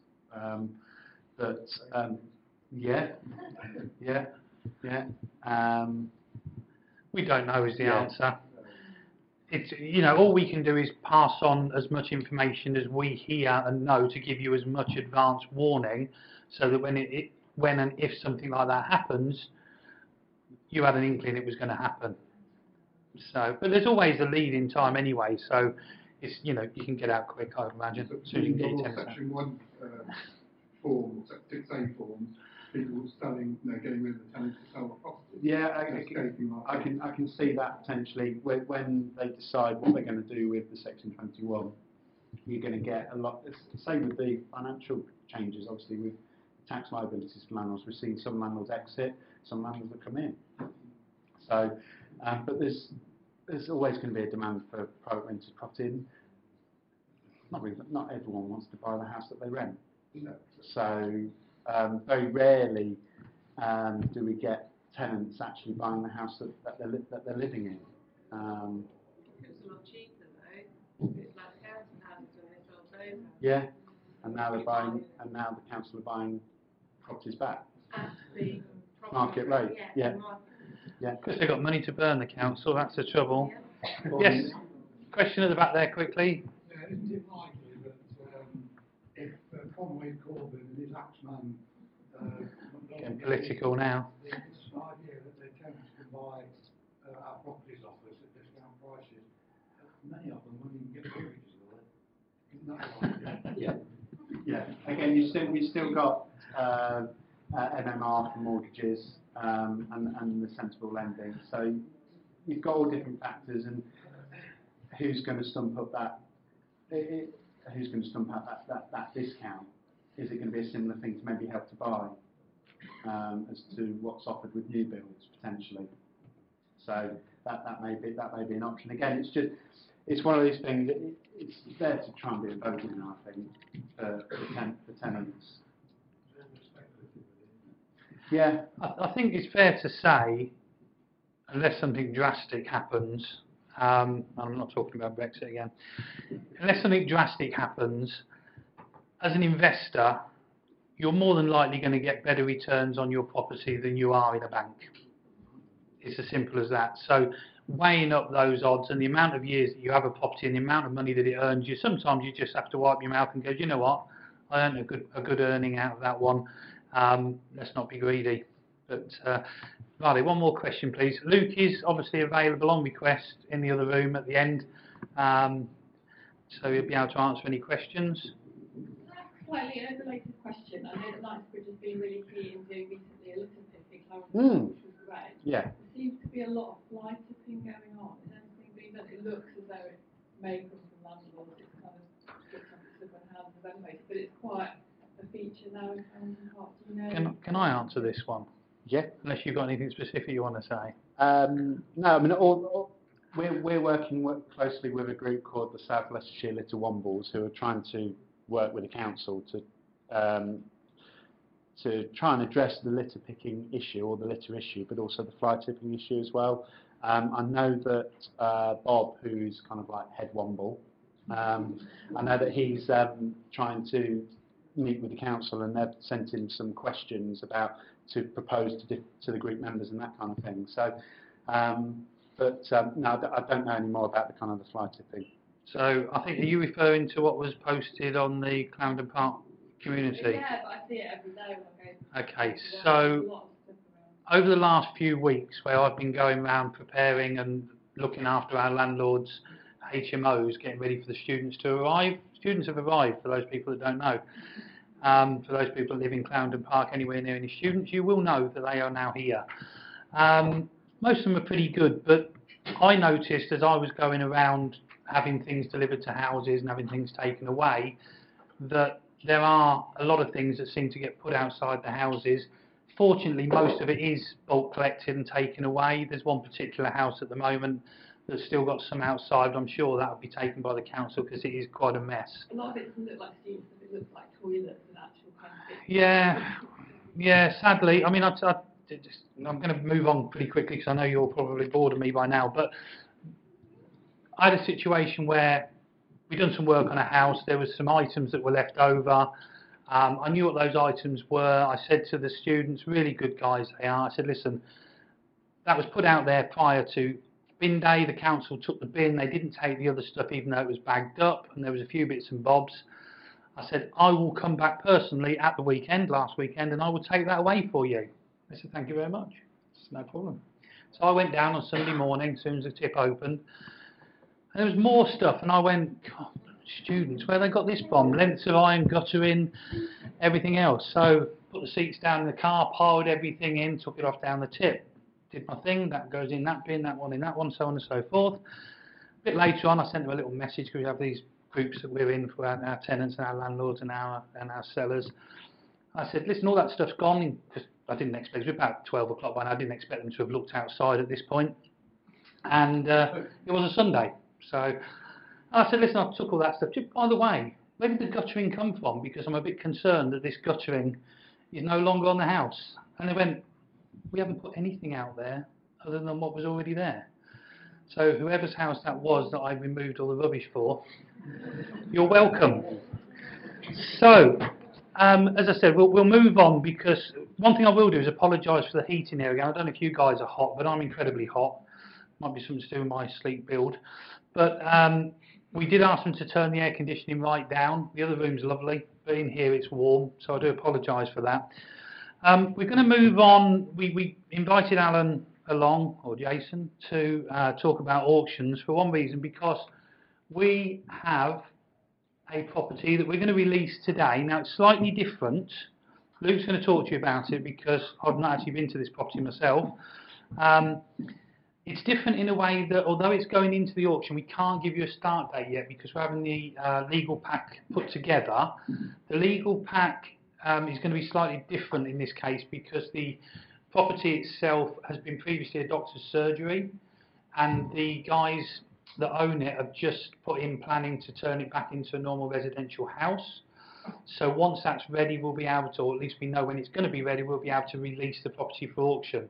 But it is going to be available to view from now, so you can get in early. It's a good price, and I'll hand over to Luke to tell us a little bit about that property and what happened next door. Yeah, so this one is on Saffron Lane in Elston, so it's just beyond the Pork Pie Island as you're leaving Leicester. And we actually had the neighbouring property, which we sold successfully, which has got planning permission on, for 9 apartments to be built, which all got passed, 9 one-bedroom apartments. This site is wider, so I feel there is a better scheme that you could propose for that site. And given the precedent set with next door with planning approval, it's just suggesting a suitable scheme, which I'm more than happy to talk with anyone that's interested. Obviously, we're going to be doing viewings at the property. It's a great opportunity. When we've looked at our figures, we're potentially looking at a GDV of around 1.2 to 1.4 as a conservative level.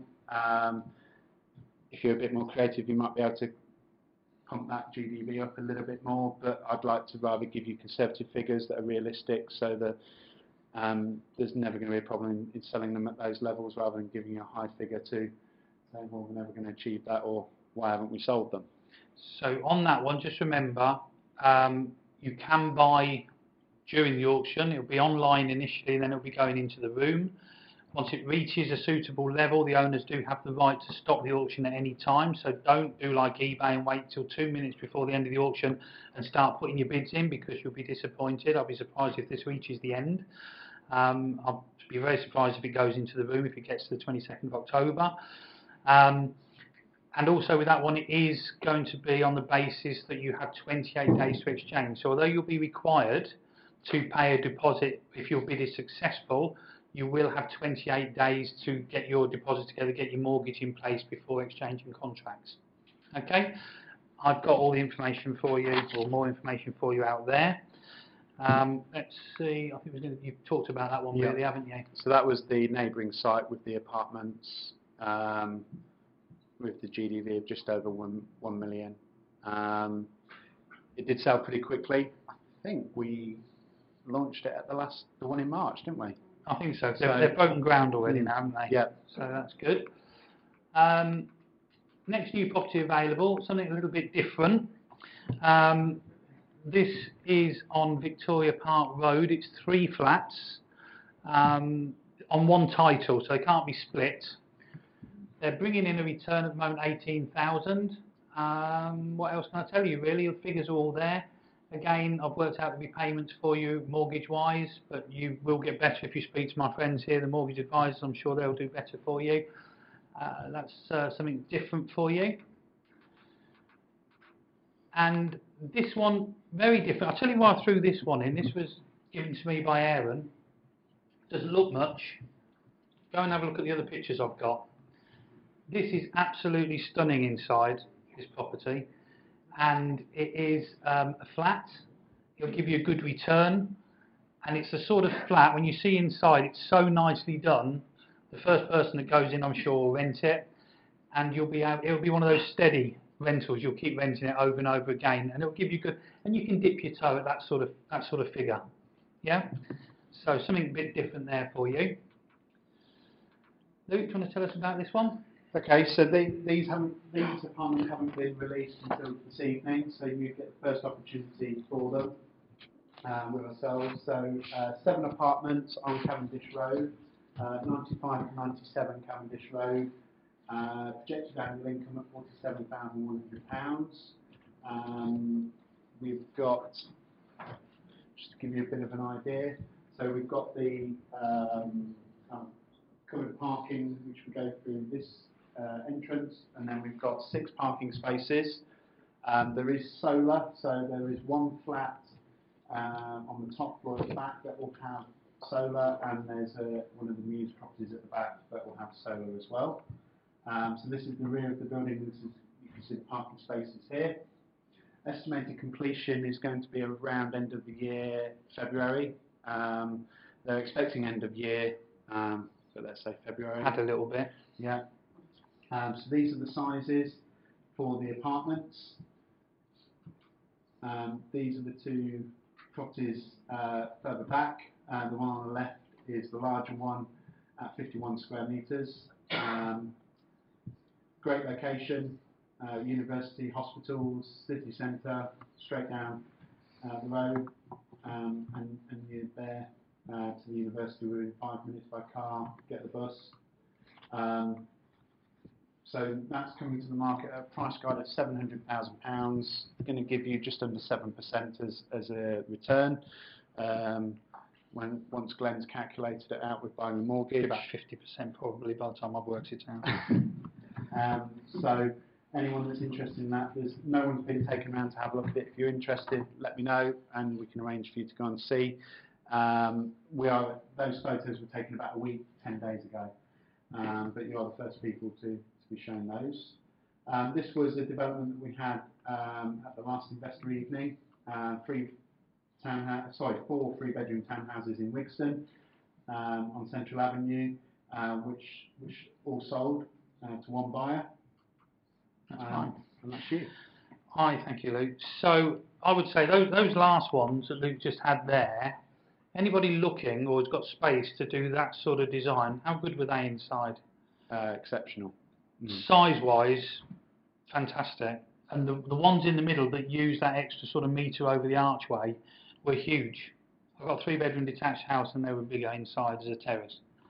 Really good sizes. So if anybody is interested in developing anything like that, go for it because they will sell.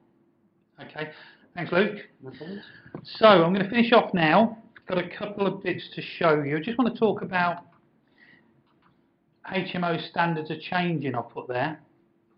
So basically, anybody now that's got an average HMO, there's a few in the room that know about this already because I've been working with you. Anybody that's got an average HMO, think about what you're going to do to make it different. Because if you work with us with regard to this, we will give you the help and advice.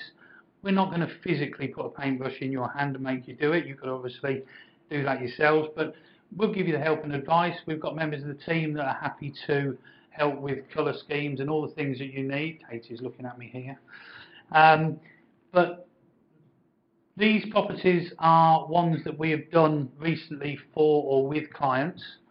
And as you can see, presentation is king, really. These properties rent for incredible money per week. So this is in Stonygate, this one. I'm going to show you a short video in a second.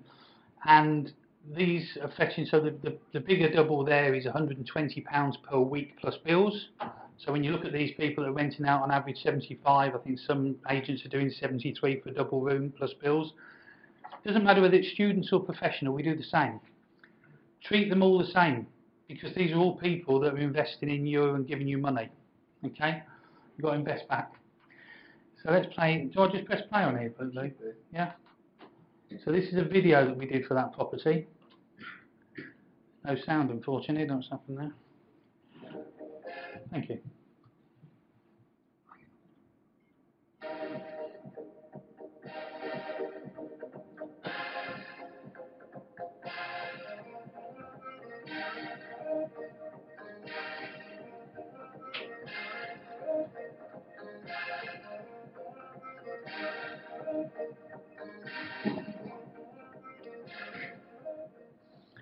Okay, so that was just a short video which we did, not for our benefit, but to rent the property out for the clients. As you can see, that was rented in 8 days, 4 individual rooms with an income that's pretty good. I think the property cost them something like $220,000. They spent $17,000 on it. Okay, property's nothing special, but the layout worked. Because the layout works, we could get the rooms, and by doing the rooms to a certain standard, and hats off to the owners of the property, because they worked. We had several discussions in the house of what we were going to do, and they stuck to it. So hats off to them on that one. And here's a couple of before and afters. So a property that we had for rent. That was it when we got the pictures taken at the beginning, and that was it after the house was dressed and done. That's right, Katie, isn't it? Thank you. So I didn't do that. But that gives you an idea of the standard that you are up against as landlords when you're renting out your student or professional properties. So just come and ask us. We'll tell you, we'll give you as much advice as we can. Okay? So I will finish off now. You will be pleased to know the next one of these seminars is on March the 19th. Spooky, the 19th again. I just want to thank you all for coming. I do appreciate your time. Hopefully it's been of use to you. You found it useful. All my colleagues are now retiring to the other room, and the various contractors and people we've got here to help you and have a chat with you afterwards. There is coffee back out in reception, the reception area there, and if there's not enough, we'll certainly get it refilled for you. Have you all found this useful? Yeah. Good. Okay, so we've succeeded on that front. We need your feedback. So if you think I talk too much, you can say it. I won't be offended. I will be offended, but I've got broad shoulders. If you want us to include, because if you've not been to these before, they're not all the same. We try and get different speakers to talk about different things. So we'll start working on marches already. But obviously we have to leave the legislation bits to the last minute because they keep changing it. But if you've got something that you think would be useful, then probably other people will find it useful as well. So let us know, and we'll be happy to try and include that for you. If you've got any questions after this event, you know, you'll have all of our contact details. Most of you know us anyway and how to contact us. Give us a shout. You know, we're never too busy to speak to people and try and help them where we can.